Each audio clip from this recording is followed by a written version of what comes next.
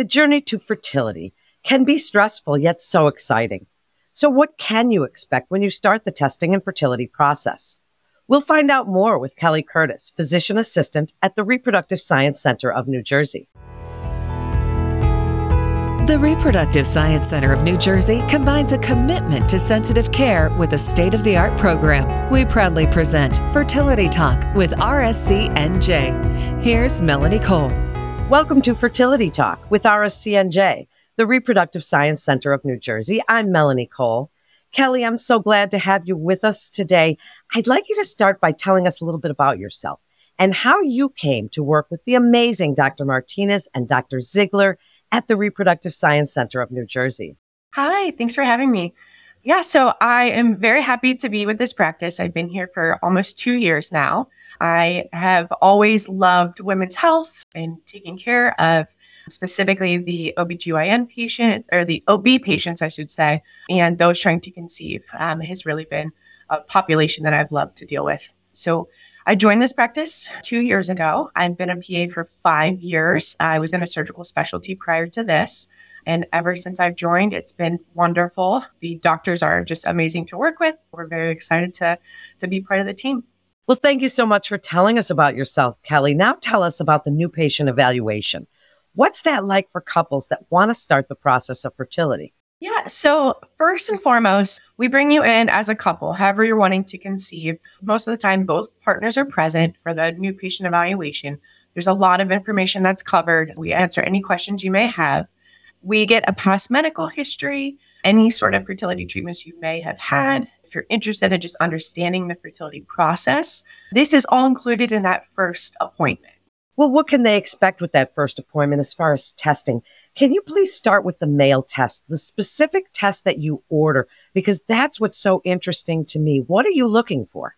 Sure. So the male fertility patient, we always get a semen analysis. So first and foremost, this can tell us a lot about how things are functioning from the male perspective.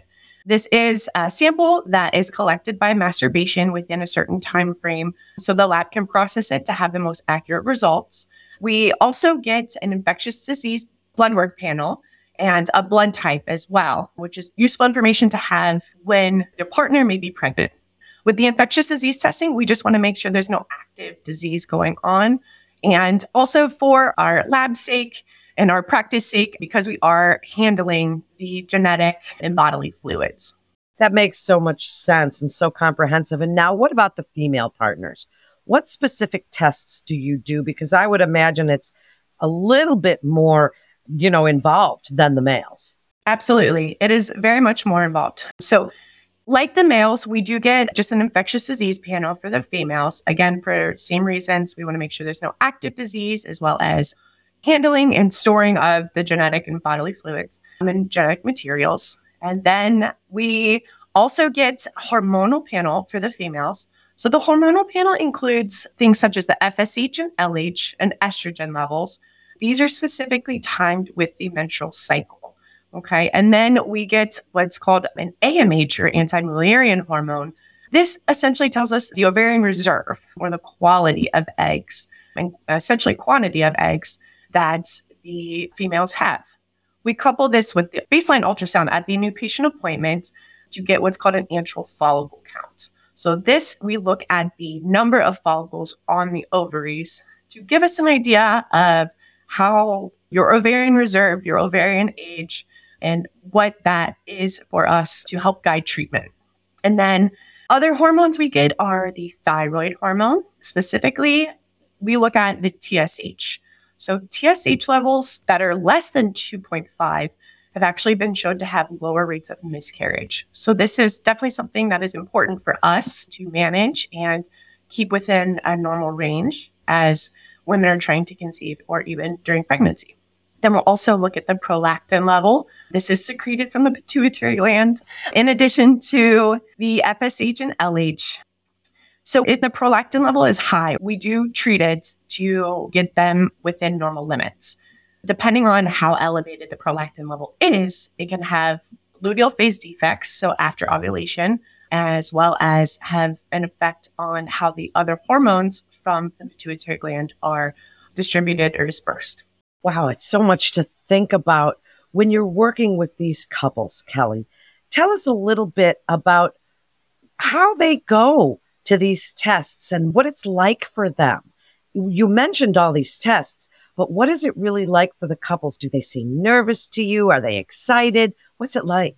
Yeah. So with the blood work, that is not something that we generally do in our office. We will do some hormonal monitoring blood work, but we'll generally have you go to an outside laboratory, typically whoever your insurance covers. And then right away, the patients are very excited. It's a lot of information. It can be very overwhelming.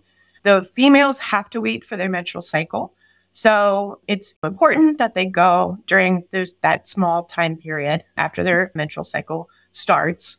And then we also, at that point, do what's called a uterine evaluation. So we'll either do an HSG or hystosalpingogram. So look at the uterine cavity and the fallopian tubes to see if there's any things such as a polyp, submucosal fibroids, any scar tissue or adhesions, and to check to see if the tubes are open. Sometimes, depending on your medical history, you can be at a higher risk for having damage of the tubes, such as any intra-abdominal surgery, any STDs, specifically chlamydia, that may cause pelvic inflammatory disease.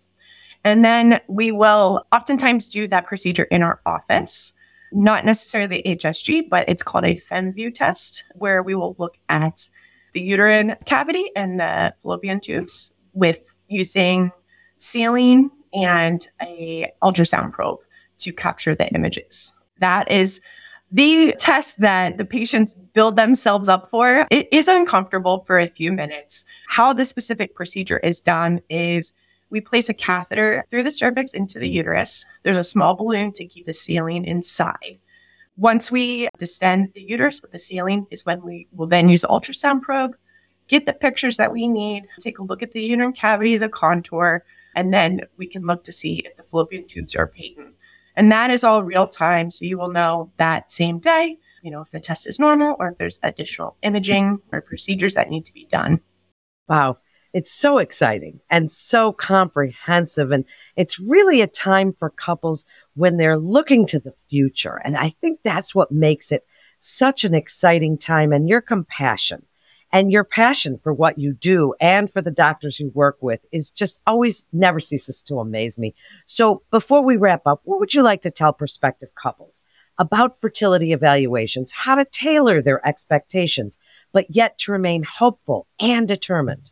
Yeah, so this process, I will say, it takes longer, I think, than the expectations the patients have. So it is based on menstrual cycles. So if we see you, depending on at what point in your cycle we do see you, it could be 3, potentially 4 weeks before you go for blood work, and then an additional 2 weeks potentially for those results to come back. And then, as I mentioned earlier, the prolactin levels, thyroid levels, if there's any abnormal testing done, then we generally will repeat the test to kind of see a comparison level to see if there's any intervention that's needed. And these things can take time, which is, I guess, my biggest tip to new patients is, stick with us. This is a big workup in the very beginning, but once you're through the initial workup, we can really sit you down, get all the puzzle pieces together and talk about what the potential cause is, why you're having trouble getting pregnant, and what we're going to do about it to help you conceive. Kelly, thank you so much for joining us. You're such a lovely person, and I just know that patients really enjoy working with you. And thank you again for telling us about the new patient evaluation. Thank you so much. For more information, please visit fertilitynj.com to get connected with one of our providers. That concludes this episode of Fertility Talk with RSCNJ, the Reproductive Science Center of New Jersey. I'm Melanie Cole. Thanks so much for being with us today.